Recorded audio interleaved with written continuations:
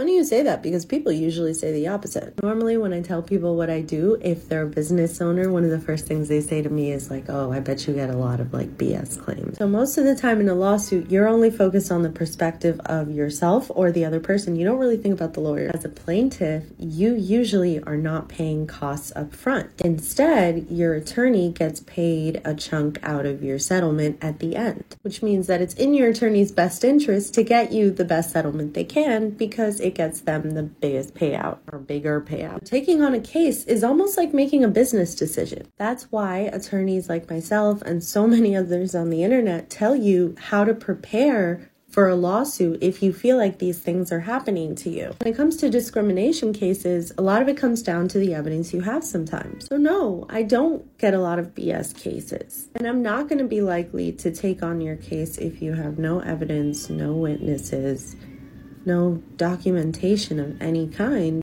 because I'm going to likely spend a lot of time and a lot of money arguing against the fact that I don't have any of those things to support your case. And it's not likely to result in a valuable settlement for the amount of effort that went into it. So it's not about wanting a big case. Nobody can tell you how big your emotional distress is. It's about how much preparation you did before your case, how much you put in writing, how much you documented. That's what matters for discrimination. In terms of issues that you had with your pay, you're actually usually not required to have evidence of that because the employer is required to have that evidence. They don't seem to make an allergy medicine in the world strong enough to help me right now, so I'm sorry that you had to listen through this video with my voice like this, but I hope it helps.